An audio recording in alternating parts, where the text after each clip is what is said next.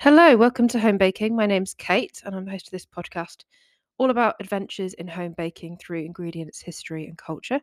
Today, we've got our second instalment in our Bake the World series, which is all about Portuguese baking.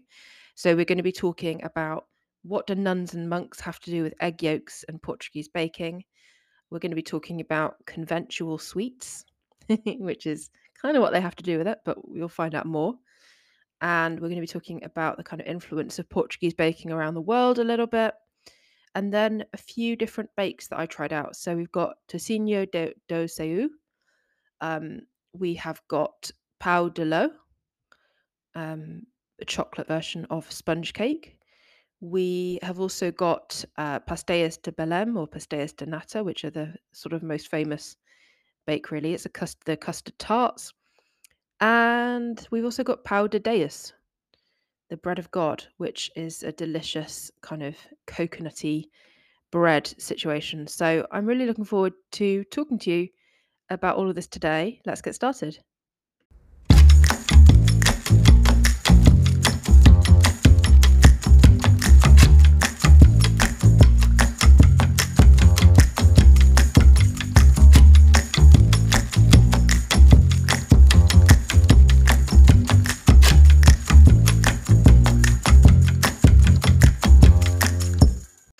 Thank you so much for joining me. It's really lovely to be talking to you today.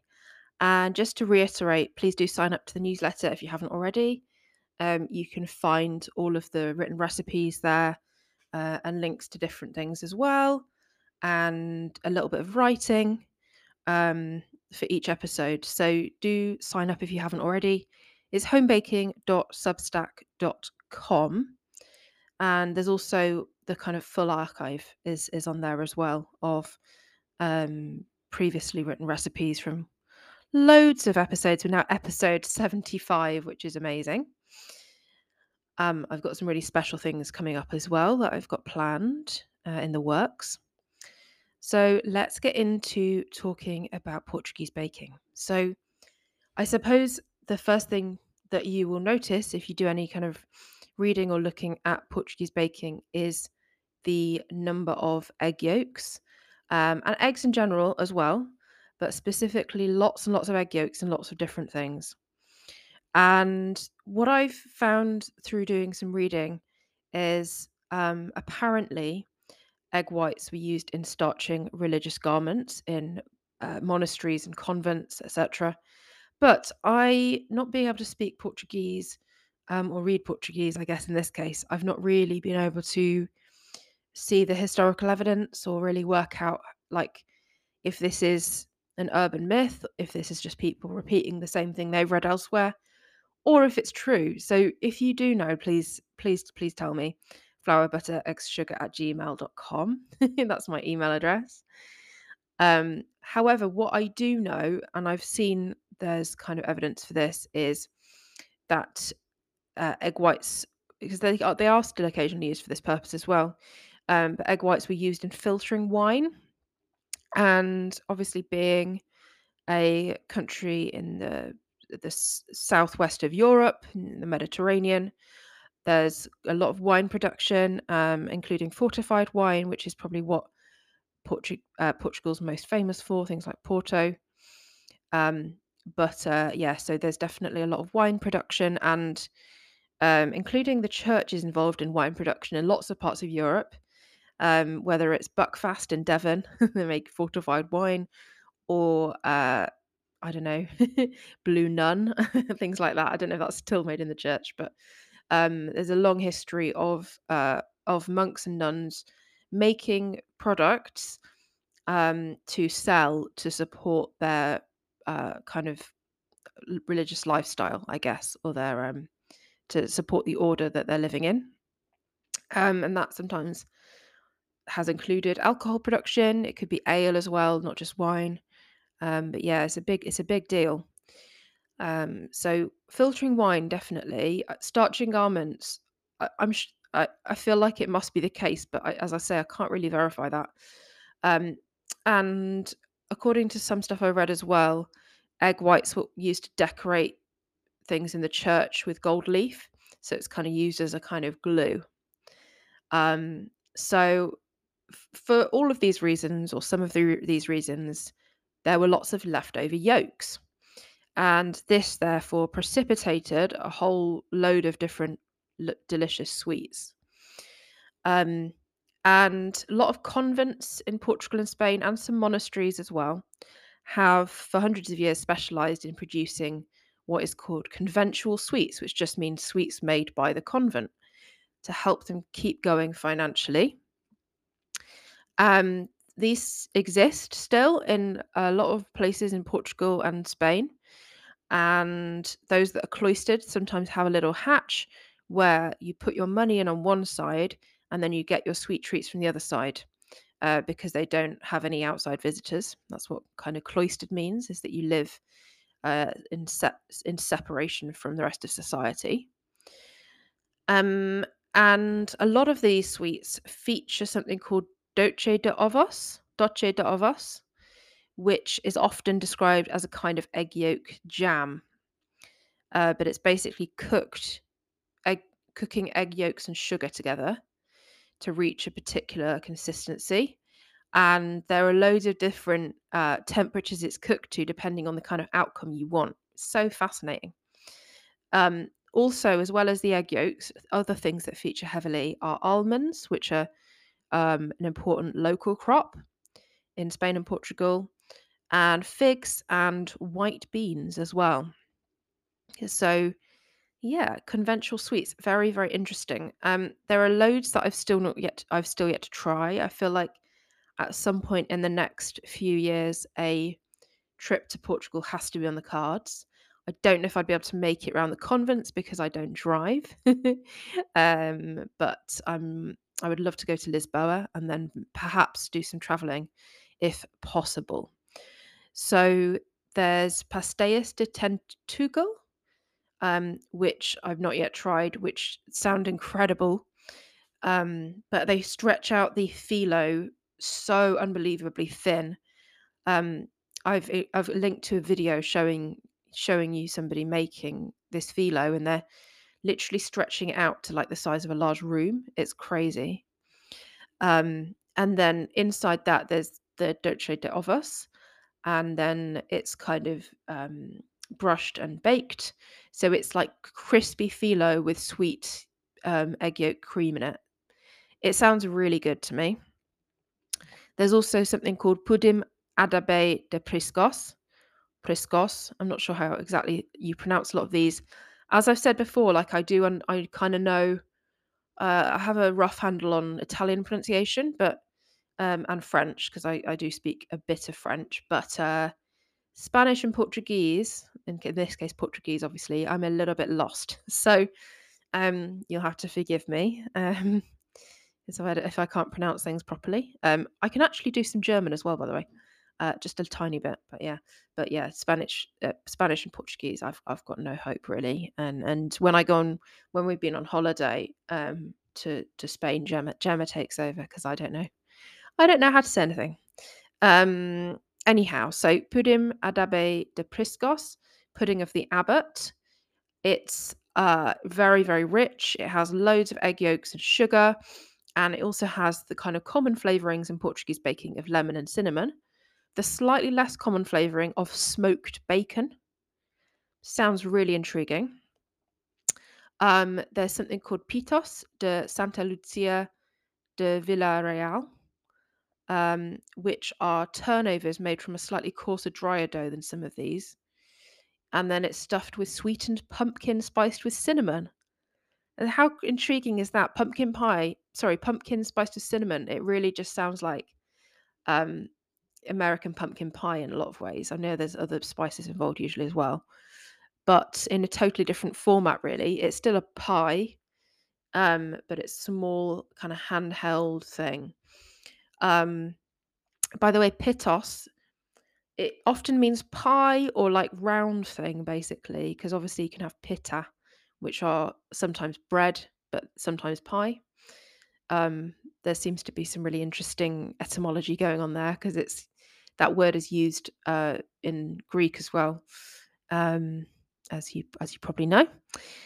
Okay, so we've also got Fios de Ovos, another thing I want to try, which translates as egg threads, and they are egg yolks that are formed into strands. I'm not entirely sure how, and then boiled in sugar syrup. And really interestingly, I don't know if some of these things were kind of co-evolved, if you know what I mean, um, or if they are related to like directly to Fiesta of Us. But there are similar things in Spain, Japan, Cambodia, Thailand, Malaysia, Kerala in India, and Brazil. How wild is that? And I've never tried any of these. So I feel like this has got to go on my baked goods bucket list for sure. And finally, something I really want to try is pastéis de Lovao, which are a really, really almondy um, kind of sweet. They look really delicious, and you wouldn't want to eat too many because they're made with almond kernels, which are toxic because of having cyanide in. But yeah, they look tremendous. So that's just a few things that I would like to try. There are many, many more. Um, and then I thought I might talk a little bit about a couple of things that I tried and wasn't quite sure of. No disrespect, as I feel like there are certain things that if you haven't grown up with, they're just a bit like your palate might not be able to like cope with them. So one good example of this is when I've been to restaurants in Chinatown in central London. I've sometimes ordered thousand year egg, and or it's got other names too, but it's basically a fermented egg. And I like it a little bit of it, like I can have a bit.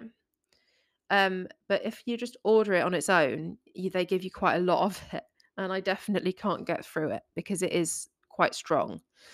Um, but obviously, it's a really popular delicacy. It's just something that my palate is just really like not used to. Um, so another example is going back to Portugal and Portuguese baking. So there's this sort of delicacy or treat called ovos moles, which are a kind of there again. It's the egg yolk jam type of situation, dolce d'ovos, but it's one variety of dolce d'ovos, and it's a sort of cooked egg yolk and sugar mixture that's wrapped in a wafer that's often shaped like a shell. And I tried these because my friend Raquel has brought them back from Brazil. Um, so they've gone on this little journey, these ovos moles, from Aveiros in Portugal to Brazil to London to our tummies. And for me, I find them a bit challenging because it's just really eggy to me. But my partner loves them and she's English, so she's clearly just more sophisticated, I guess. Um, and apologies to Raquel if you hear this, but Gemma loves them, so you can keep bringing them. It's just I'm not that keen. And then another one that I wasn't quite sure of was pau de lo de ova. So there are lots of different pau de los. I'm actually featuring one type today, a chocolatey one. Um, but the one that's from Ovar is meant to have a very liquid or jammy center. So there are different preferences and different ways of the point at which you might cook it to. Some recipes, literally, it's like liquid in the middle. The eggs are cooked to a safe temperature, so it's technically not raw, but it is unset right in the middle. But then on the outside, it's like crispy and puffed. So it has these two different textures going on because it's kind of it's kind of cooked high and fast. Um, so I tried to make this for the podcast, and it didn't go very well. I slightly tinkered with the proportions, which is my own fault. Made a bit of a hash of it. I thought, isn't that just going to taste like eggs? So I thought maybe I'll up the flour a bit or whatever. But I sort of made a bit of a hash of it, really. The other thing I'd say is when I make this again, or if I make this again, I'm going to use very, very fresh eggs. I'm going to use like the best quality organic eggs bought on the day. Um, it's like from somewhere really good. They have got a, the use by date is miles in the future, so that it's because I found that mine was a bit sulfurous in both smell and taste. So I think using the freshest eggs you can get is probably the key. So what I might do before I attempt it again, I might try and hunt one down. We do have some Portuguese bakeries in London, a few which are most of them are around Oval and Stockwell in South London. So if I'm happening around that area at some point, I'm going to try and get one. Um, but or I might, as I say, and or I might plan a trip to Lisboa, and get one there because I feel like this is something that people absolutely love. Nicola Lamb, who I really really like and respect as a food writer and pastry chef, she says it's like pretty much her favorite dessert. So I just think I just made it wrong, honestly. But if I make it again, I'm going to be following her recipe to the letter, I reckon, because I trust her. So that's a little bit about some conventional sweets. Um, and I just wanted to briefly touch upon, in the last bit of the kind of culture section, the kind of global influence of Portuguese baking. I could be here all day because it's a lot. For such a small country, it's had quite a large impact. Unfortunately, partly due to colonialism, but also due to trade as well. So I just wanted to pick out three examples to talk about. Um, so, firstly, Katsutera, which you might have heard of, and so I'm sure I'm not saying that correctly, by the way, but that's my best attempt. Katsutera, which is a transliteration of Castella. So pau de lo de Castella, which is a very, very, very spongy cake. Katsutera, which Japanese is part of the kind of few kind of key dishes that Japanese pastry chefs learn. It's in that kind of, what's the word, like almanac or Bible or something like that. Um, and so it's a really important part of Japanese baking, and it's really really spongy and moist. So it's kind of a relative or a descendant of the pau de lo de Castella, which was brought to Japan through by traders. Secondly, there's the pastéis de nata or Belém, which are, as I've said, probably the most famous pastry or baked good to come out of Portugal. And these are enjoyed all over Britain. I think they might be less common in North America, but you can tell me if I'm wrong about that. Please feel free to correct me. I love learning. So anything I got wrong is always an opportunity to learn more. So pastéis de nata or Belém, yeah, they're very popular throughout Britain. Like I was in a small Sainsbury's the other day, which is one of our supermarkets, and they had it there. Um, in the freshly baked goods aisle. So like you can get them literally anywhere, but they do have quite a lot of them in the chain Nando's. And Nando's is kind of an interesting thing to think about from a kind of like food cultural exchange capitalist uh, type of perspective. So it's a South African chain. So comes from South Africa, but one of the founders is Portuguese, and it's based on food that they have in Portugal. Famously, the kind of peri peri sauce, but that peri peri sauce is based on recipes that the Portuguese took from Mozambique. So there's a real chain there from Mozambique to South Africa. Mozambique to Portugal to South Africa, and then now the rest of the world. And then it also varies where depending on where Nando's is. So the one in Britain is quite different to the one in South Africa, which is quite different to the ones in North America or whatever. So it varies, and that's the true of any fast food chain or any food chain restaurant, is that they tend to adapt to what's popular. But yes, they do sell a lot of pastéis de nata. Okay, and then the third one I wanted to mention is called quindim. This is a um, Brazilian treat made with egg yolks, sugar, and coconut, and it bears a lot of similarities to some Portuguese conventional sweets, especially brisas do lis, which contains almond rather than coconut. So I don't know if quindim is a kind of relative or descendant of brisas do lis. I think it probably is.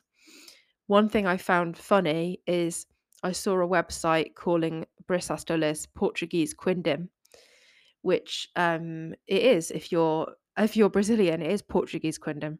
But I feel like it would potentially annoy racists who like colonialism, which makes me laugh. Because I think now globally, Brazil is much more influential than Portugal. Um, and that's, uh, yeah. Um, I'm not in favor of any kind of imperialism, but it does amuse me that it sort of overshadows its former colony. Um, but I also wanted to say that as well as being influential, Portuguese baking and cooking has been influenced. So I mentioned Mozambique, but also there's lots and lots of dishes that were influenced by 600 years of Moorish rule. Loads of spices that were introduced by the Moors, methods of cooking, dishes, and yet obviously over time they've also changed, right? So, but there's definitely it's an influencer, and it's been influenced basically like everywhere. So that's a little bit about the kind of history and culture of Portuguese baking. I hope you found it really enjoyable and interesting. I certainly loved researching it. And we're going to now talk about the recipes that I tried out.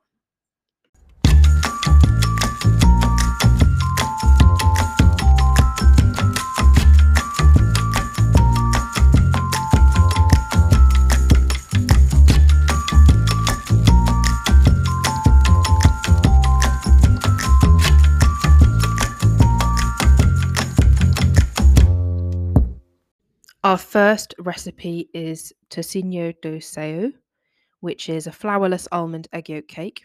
Very friendly for any gluten-free people or to celiacs that you might know. And um, so it translates as bacon from heaven because in the past it would have been made with lard, but I do like it the way it is now, the more modern recipe. I really, really love it. I think that it needs a little bit of booze in it, needs a bit of alcohol in it to balance the richness and sweetness and to sort of temper the egginess of it a little bit. It is still quite eggy, but in a way that I really enjoy. I quite like the taste of egg yolks.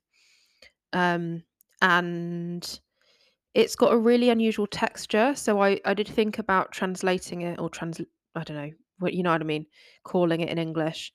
Um, dense almond egg yolk cake, but it isn't really dense. It's kind of it's an enigmatic texture that's really unlike anything I've ever eaten. So it's dense, but it's also delicate.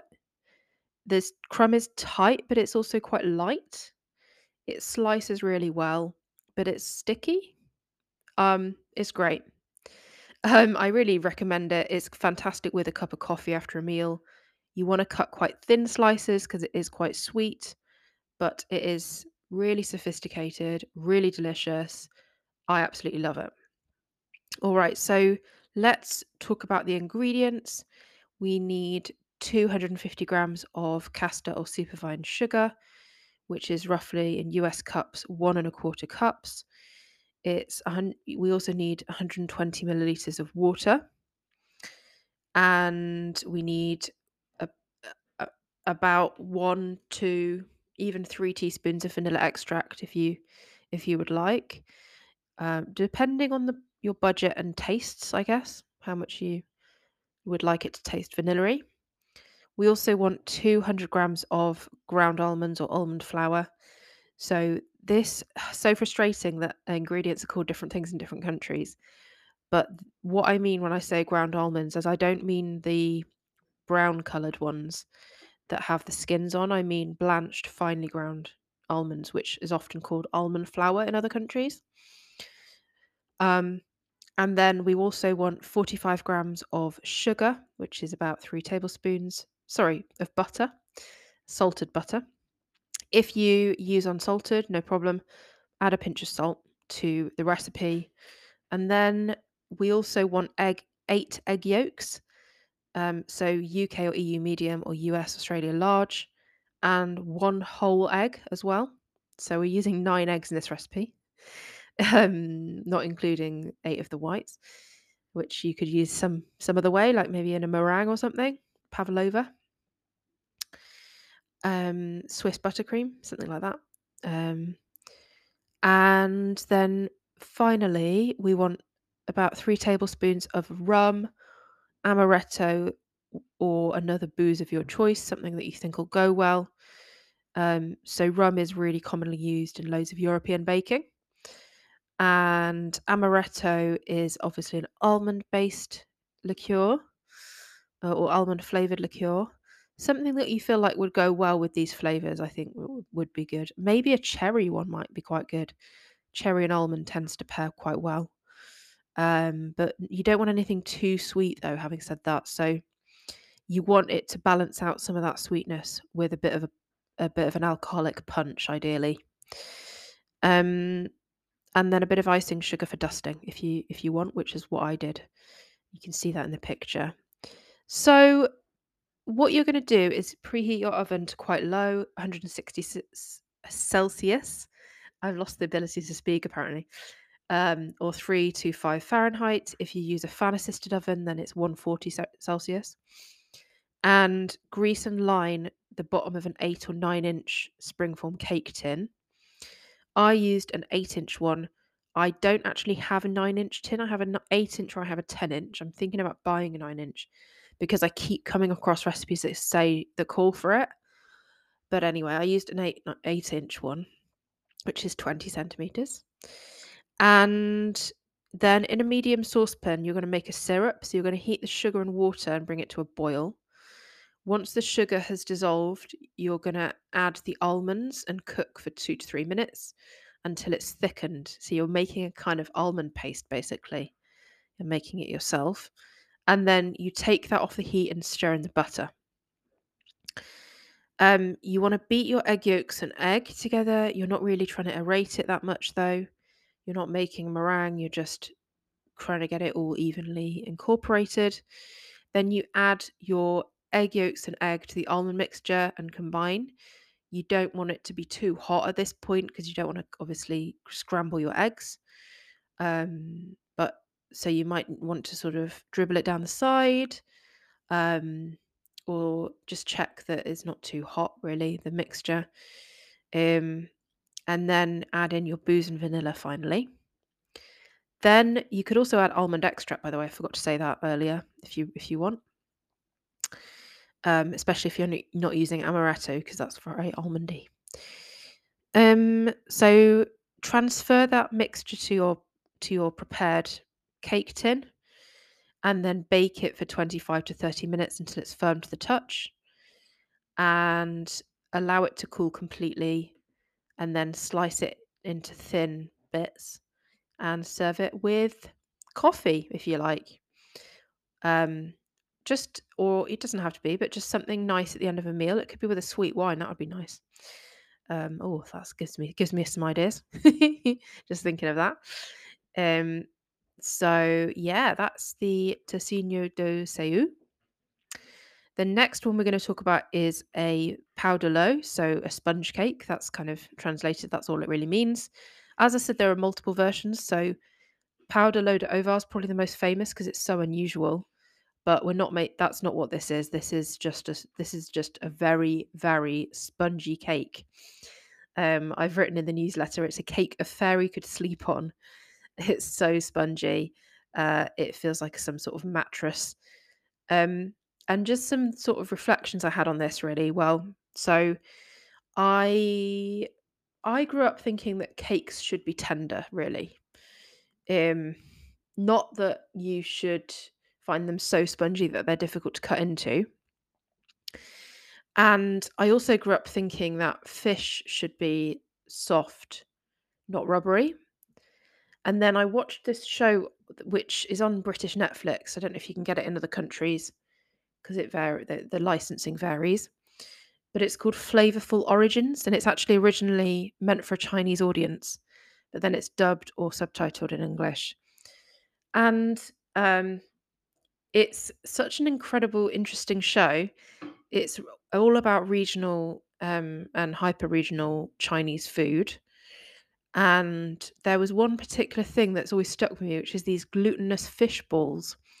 And you'd see in the show people like pounding them and slapping them, trying to get them as bouncy as physically possible. And, having grown up thinking that fish should be soft and flaky, that's quite interesting, isn't it? That actually the ideal is something completely opposite from what you've been taught. So it just made me think really about does cake have to be tender? Can cake actually be bouncy? And this one was so bouncy that it's quite difficult to cut. If you dropped it, it would probably bounce back, although I didn't test that theory out because it's a waste of cake. But it's meant to be like this. It's such a fun, interesting texture because it's so bouncy and sponge-like actually like a sponge. It's great at soaking up a syrup.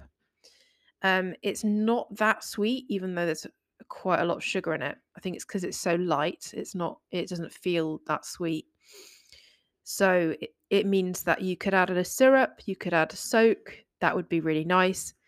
It's not that hugely dissimilar from when I've made tres leches. That's what my partner Gemma said, that it reminded her of the tres leches cake I made pre-soaking. Um, so that's just some ideas of what things you could do with it.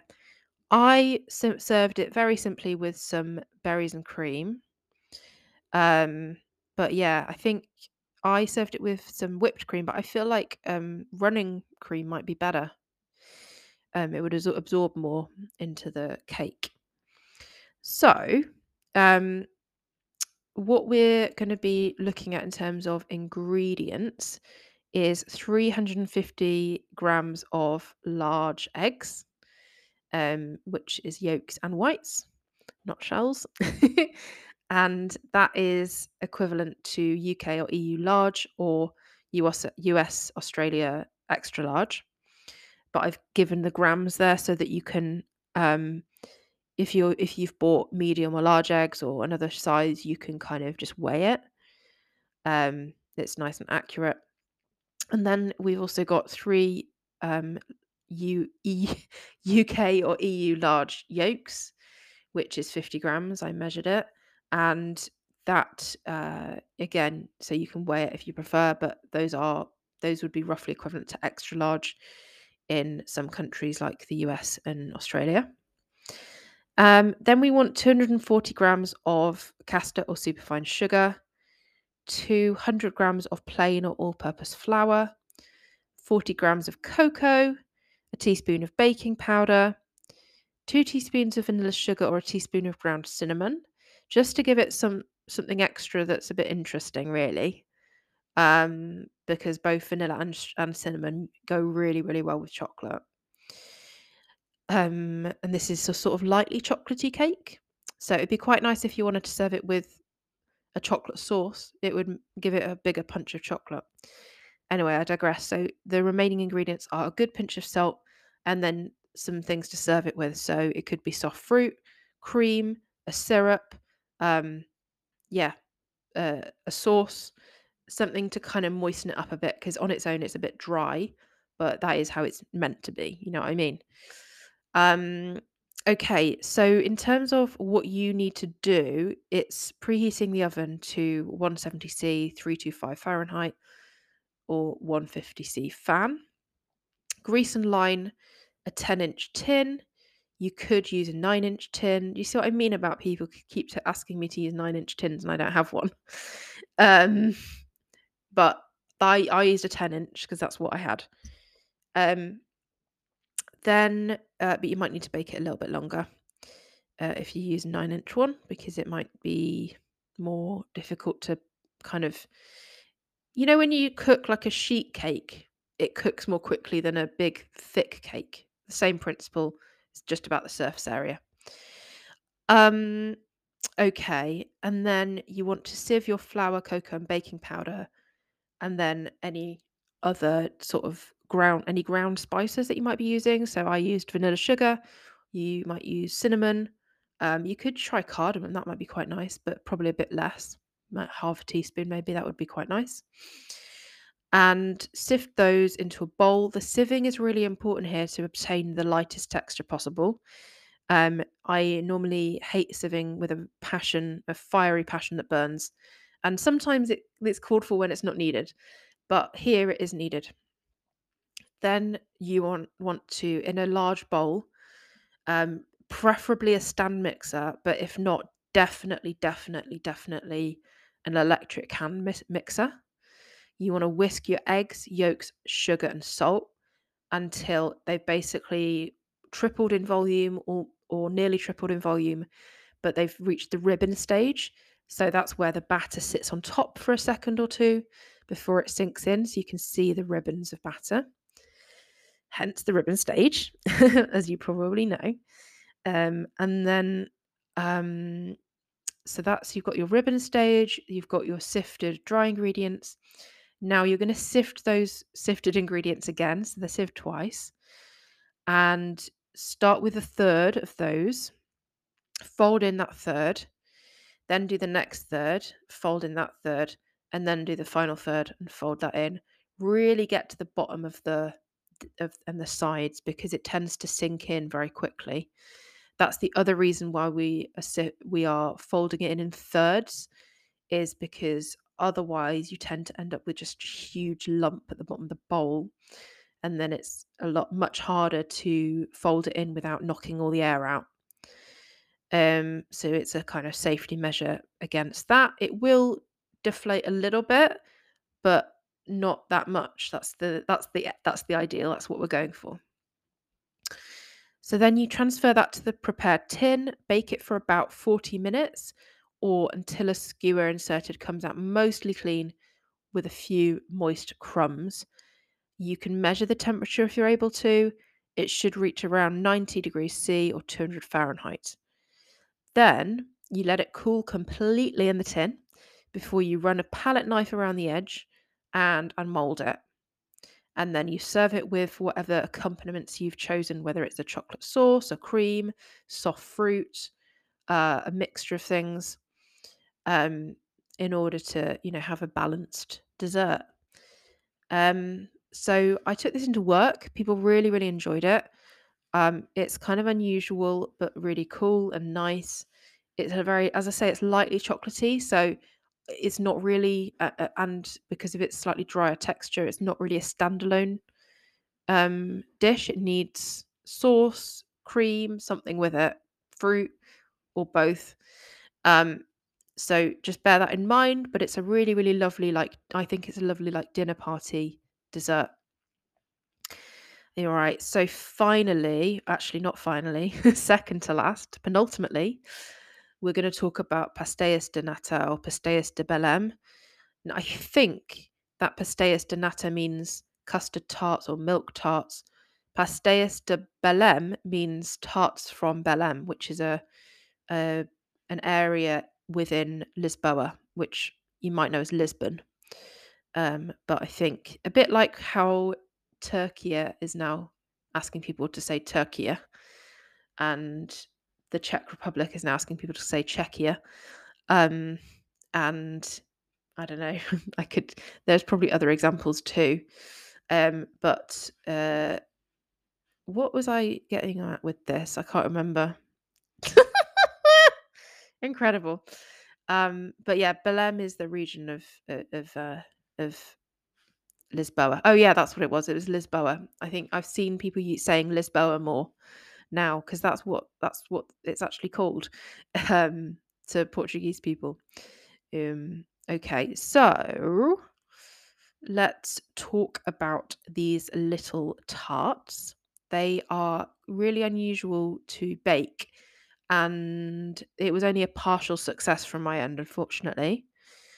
Um, they are a bit of a project, so I would just do this over a couple of days in a leisurely fashion. If you try and do it in a morning or an afternoon, you will not find success. I'm afraid because it's quite involved. It's got a lot of steps. It involves a lot of cooling, so that involves time, even though it's not hands-on time. But they are absolutely delicious, really delicious. They're really impressive. And I just don't want to put you off like having a go at making them because I think it's a fun project. If the one thing I'd say is that I wouldn't make these again in the oven that I own, or the oven that's in my rented flat rather, because my oven leaks so much heat that it would not bake the tarts properly. You need a good oven that can get really, really hot. Um, so it's yeah, ideally like to be honest, a commercial oven. But if not, you just want to get your oven as hot as it will physically go. Um, so those are my words of caution.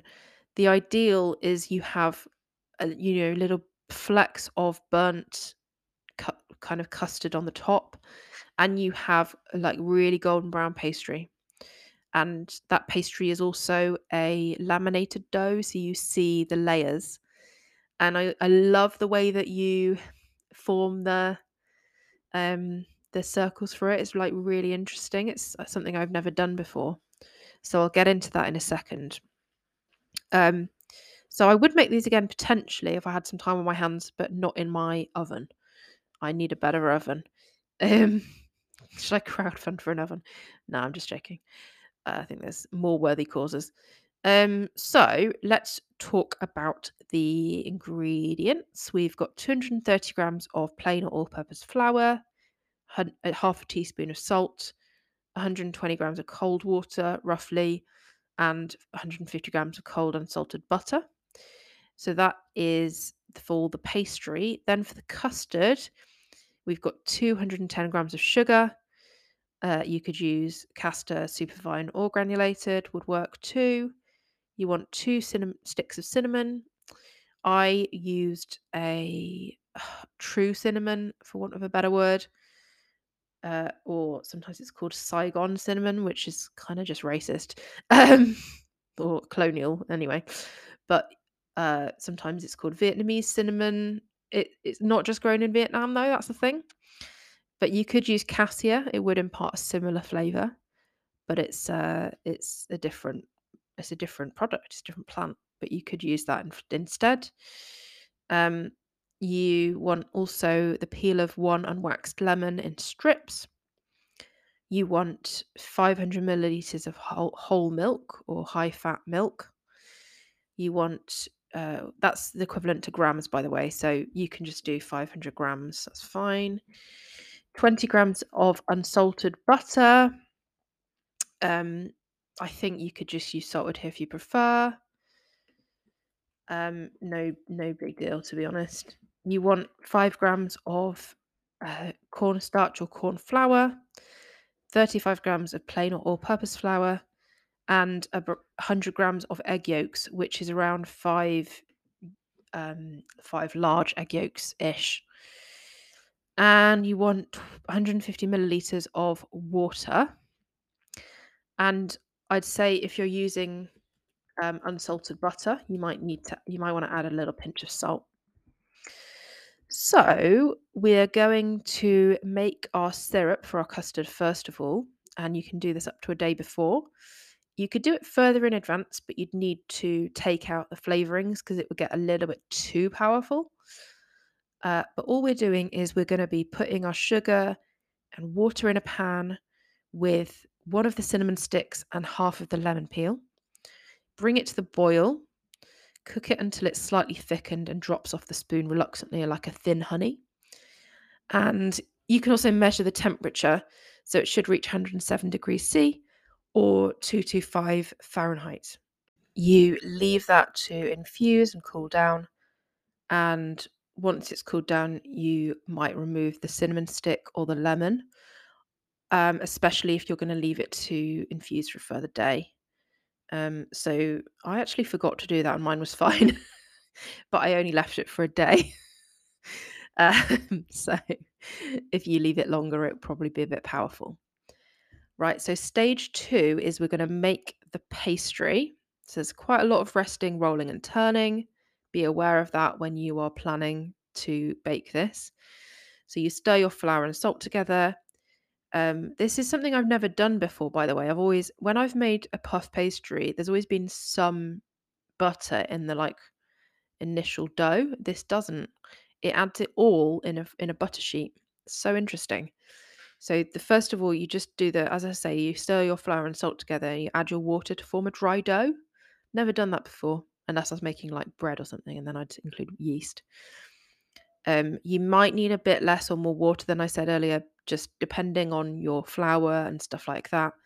Need that lightly to form a ball. Wrap it and refrigerate it until it's completely cold. Then you want to roll your butter between 2 sheets of greaseproof paper to a rectangle, or which is 6 by 4 inches, and refrigerate that until it's completely cold. So there's lots of ways that you can do this, right? I've seen people actually using room temperature butter and spreading it with a dinner knife or a palette knife into a nice rectangle. Then it takes longer to refrigerate, so just be aware of that. I've seen the way I usually do it is I sort of bash it out. um, I wouldn't recommend the method given in the recipe I base this on, because it just didn't make sense. She gets you to cut it into rectangles, but then I couldn't get the rectangles to cohere back together without using the warmth of my hands a lot to sort of melt them in place. So I would just bash it out. Or I would, use room temperature butter and then refrigerate it really, really well for a few hours. I'll leave that up to you, but those are some different methods. Then you want to roll out the dough that you made earlier. Sorry, what am I talking about? Roll out the dough you made earlier, that's fine. Then you put the butter in the middle of that, and you fold over the dough. Or you can roll it out, put the butter on half of it, and then fold it over. But basically, all you're trying to do is enclose the butter in the pastry. Okay, and then refrigerate that again. Then you roll it out and fold it into thirds. Do a quarter a turn and roll it out again. Fold it into thirds again, and then put it in the fridge for 20 minutes or so, mainly to relax the gluten and also to stop the butter from melting. Repeat that process of the rolling and folding, and then refrigerate it again for 20 minutes. Then roll it out into a large rectangle and then roll it up lengthways. I've never done this before. So roll it up like you're rolling up cinnamon buns. Okay. And then whack that roll in the fridge again for at least 20 minutes. Okay, so that's our pastry made. And then we're going to make a custard. And you need to do this a couple of hours before at least, so it's got some time to cool. So to make the custard, you heat the milk, the other cinnamon stick, and the remaining peel until steaming. Remove the cinnamon and peel because they've now infused it. Pour a little bit of the milk into the flowers to make a kind of slurry. This is to help prevent lumps. Then add the slurry into the milk mixture.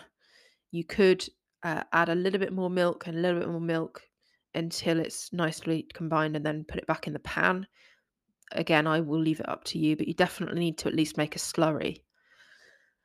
Then if you do get lumps, by the way, you could just, towards the end, you could use a hand blender, a stick blender. to knock out most of those lumps. Um, okay, so you then bring it to a simmer gently, stirring it until it's the texture of double or heavy cream. What's happening here scientifically is the starch molecules are going to burst, which will thicken the sauce, thicken the custard. And once it's gotten to that nice consistency, you stir in the butter and most of the syrup. Cool it to room temperature, whisk the egg yolks in a small bowl, and then whisk those into the custard when it's, cooler. Keep that cool until you're ready to use it. We finally got to the last bit, which is assembling and baking.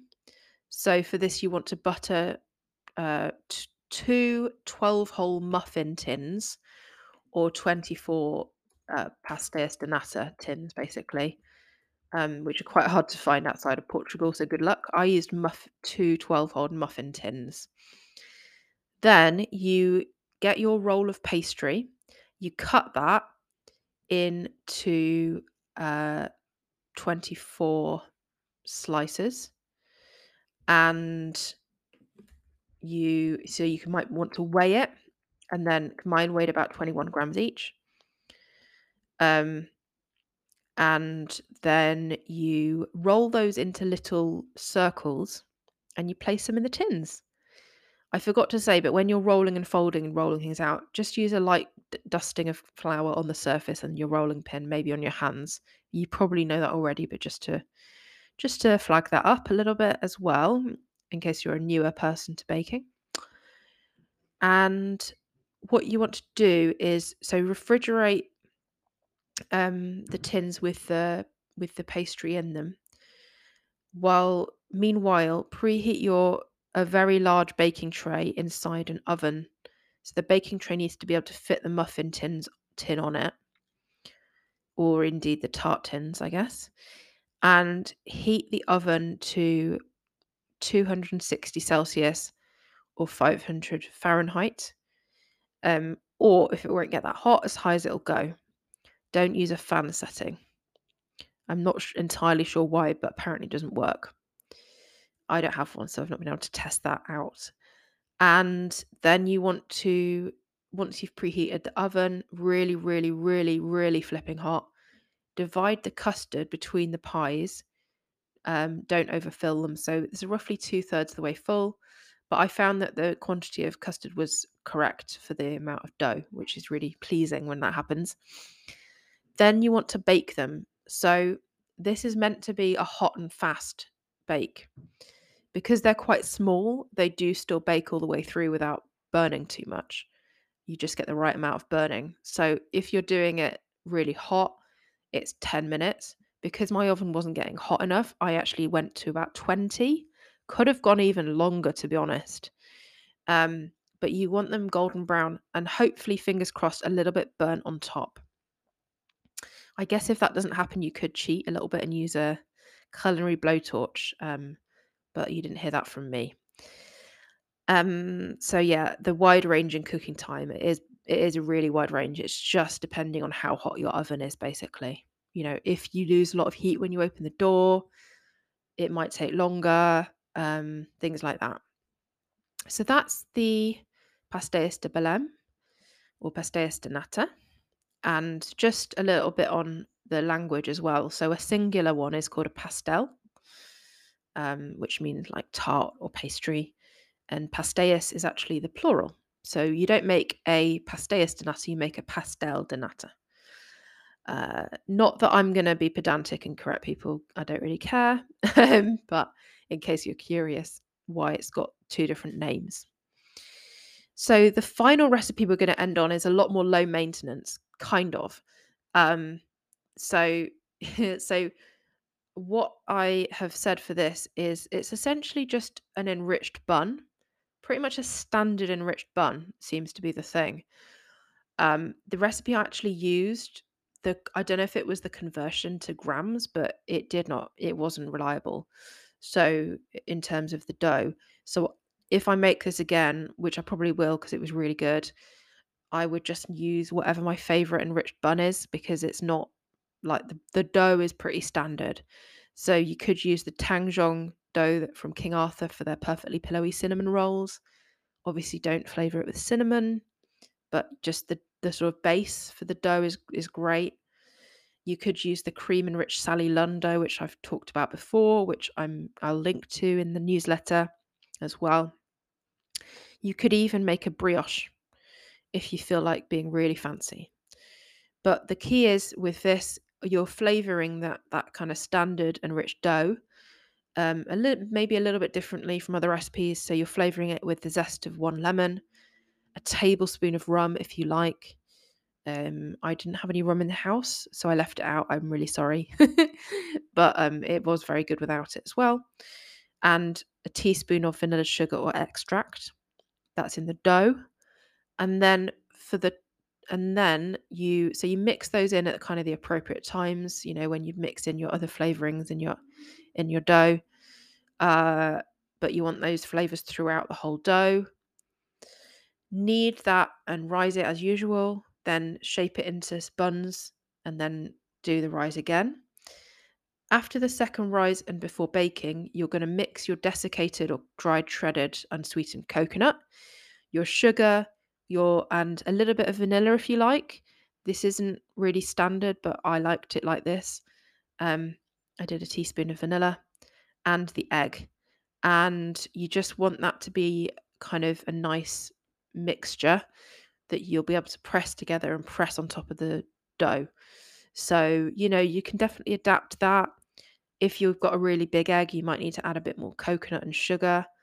If you've got a small egg, you might need to add a bit less coconut and sugar. It's really by eye, to be honest, this topping. Or I guess to be accurate, you could do it by weight, but it depends on the size of your egg. And then once you've got that mixture, you press it together in your hands to form clumps and you pat it gently on top of the buns, taking care not to deflate them. And then you bake it as usual, as you would normally. And towards the end of the bake time, you probably might need to add a bit of foil on the top, like tented over it, because the coconut sugar mixture on top burns very easily. And then if you like, you can dust it with a bit of icing sugar. So I wanted to include these because they're one of the most delicious things I've had in a while. The smell of the sweet coconut and vanilla and zest coming out of your kitchen is incredible. And it tastes just as good as it smells. So really wanted to include these, even though I didn't have a great bun recipe, but I've got loads of other bun recipes that you could have a look at instead. So that's our 4 bakes. It's been a marathon. I've done a lot of baking to get here. And I hope that you've enjoyed this episode, found it useful. You've learnt something, whatever you take away from it. As long as you've taken something away, I'm good. So all that's really left for me to talk about is what we're doing next in the podcast.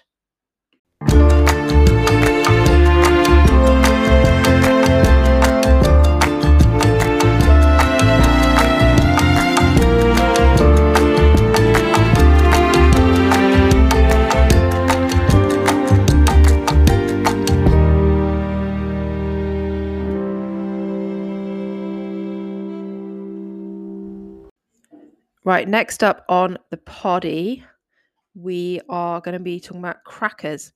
And I also want to do a bit of a kind of update on some of the things I've eaten recently, because I've done a lot of eating, going out for food, visiting Bristol, etc. And I just wanted to kind of talk a little bit about some of the things I've been eating recently, if that's okay with you. So that, and also crackers. So very exciting. We're going to be talking about sumac crackers, maybe baharat crackers, and different ways to make crackers as well. So like a nice, simple, from scratch recipe, but also ways that you can use bread to make crackers as well, like pre-bought or made bread. So that's what we're talking about next time. It'd be nice for me to have some savoury food. And I look forward to talking to you then. There's a lot of other stuff in the works, but I don't want to kind of say in case, like, I'm not entirely sure what order it's going to be. It depends. There might be one or two guests and stuff like that, which is very exciting. But I don't want to kind of like promise something that I can't then deliver on. So for now, next time we're talking about crackers, and I can't wait. So see you in 2 weeks. Bye.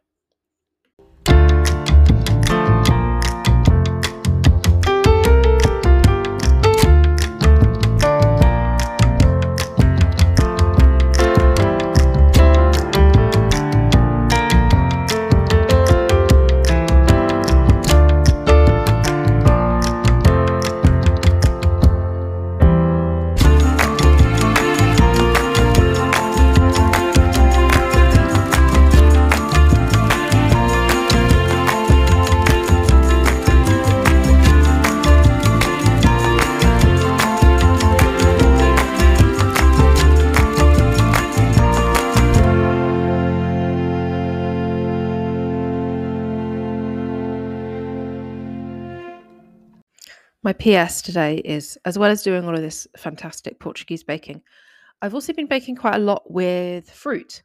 And I mentioned strawberries last time, but other things are starting to come into season, and I'm so excited about it. And I can't wait to share some of the things I've been baking with you next time.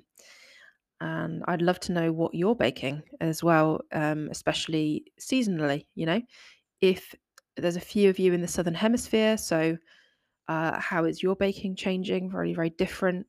Whereas we are going into summer now. So things are starting to come in. Spring was quite late here. So I'm looking forward to, things coming in season over the next few months, really, in different stages. So yeah, strawberries have come in. Raspberries will come in soon. Apricots are kind of coming in. Plums will be much later in summer. But it's fun. It's very nice. And asparagus is in season as well at the moment, and rhubarb. So lots of fun things to bake and cook with. And it's just really nice to not be stuck with root vegetables forevermore. So yeah, I hope you have a nice week or 2 weeks, and hope everything is okay where you are. Take care. Happy baking. Bye.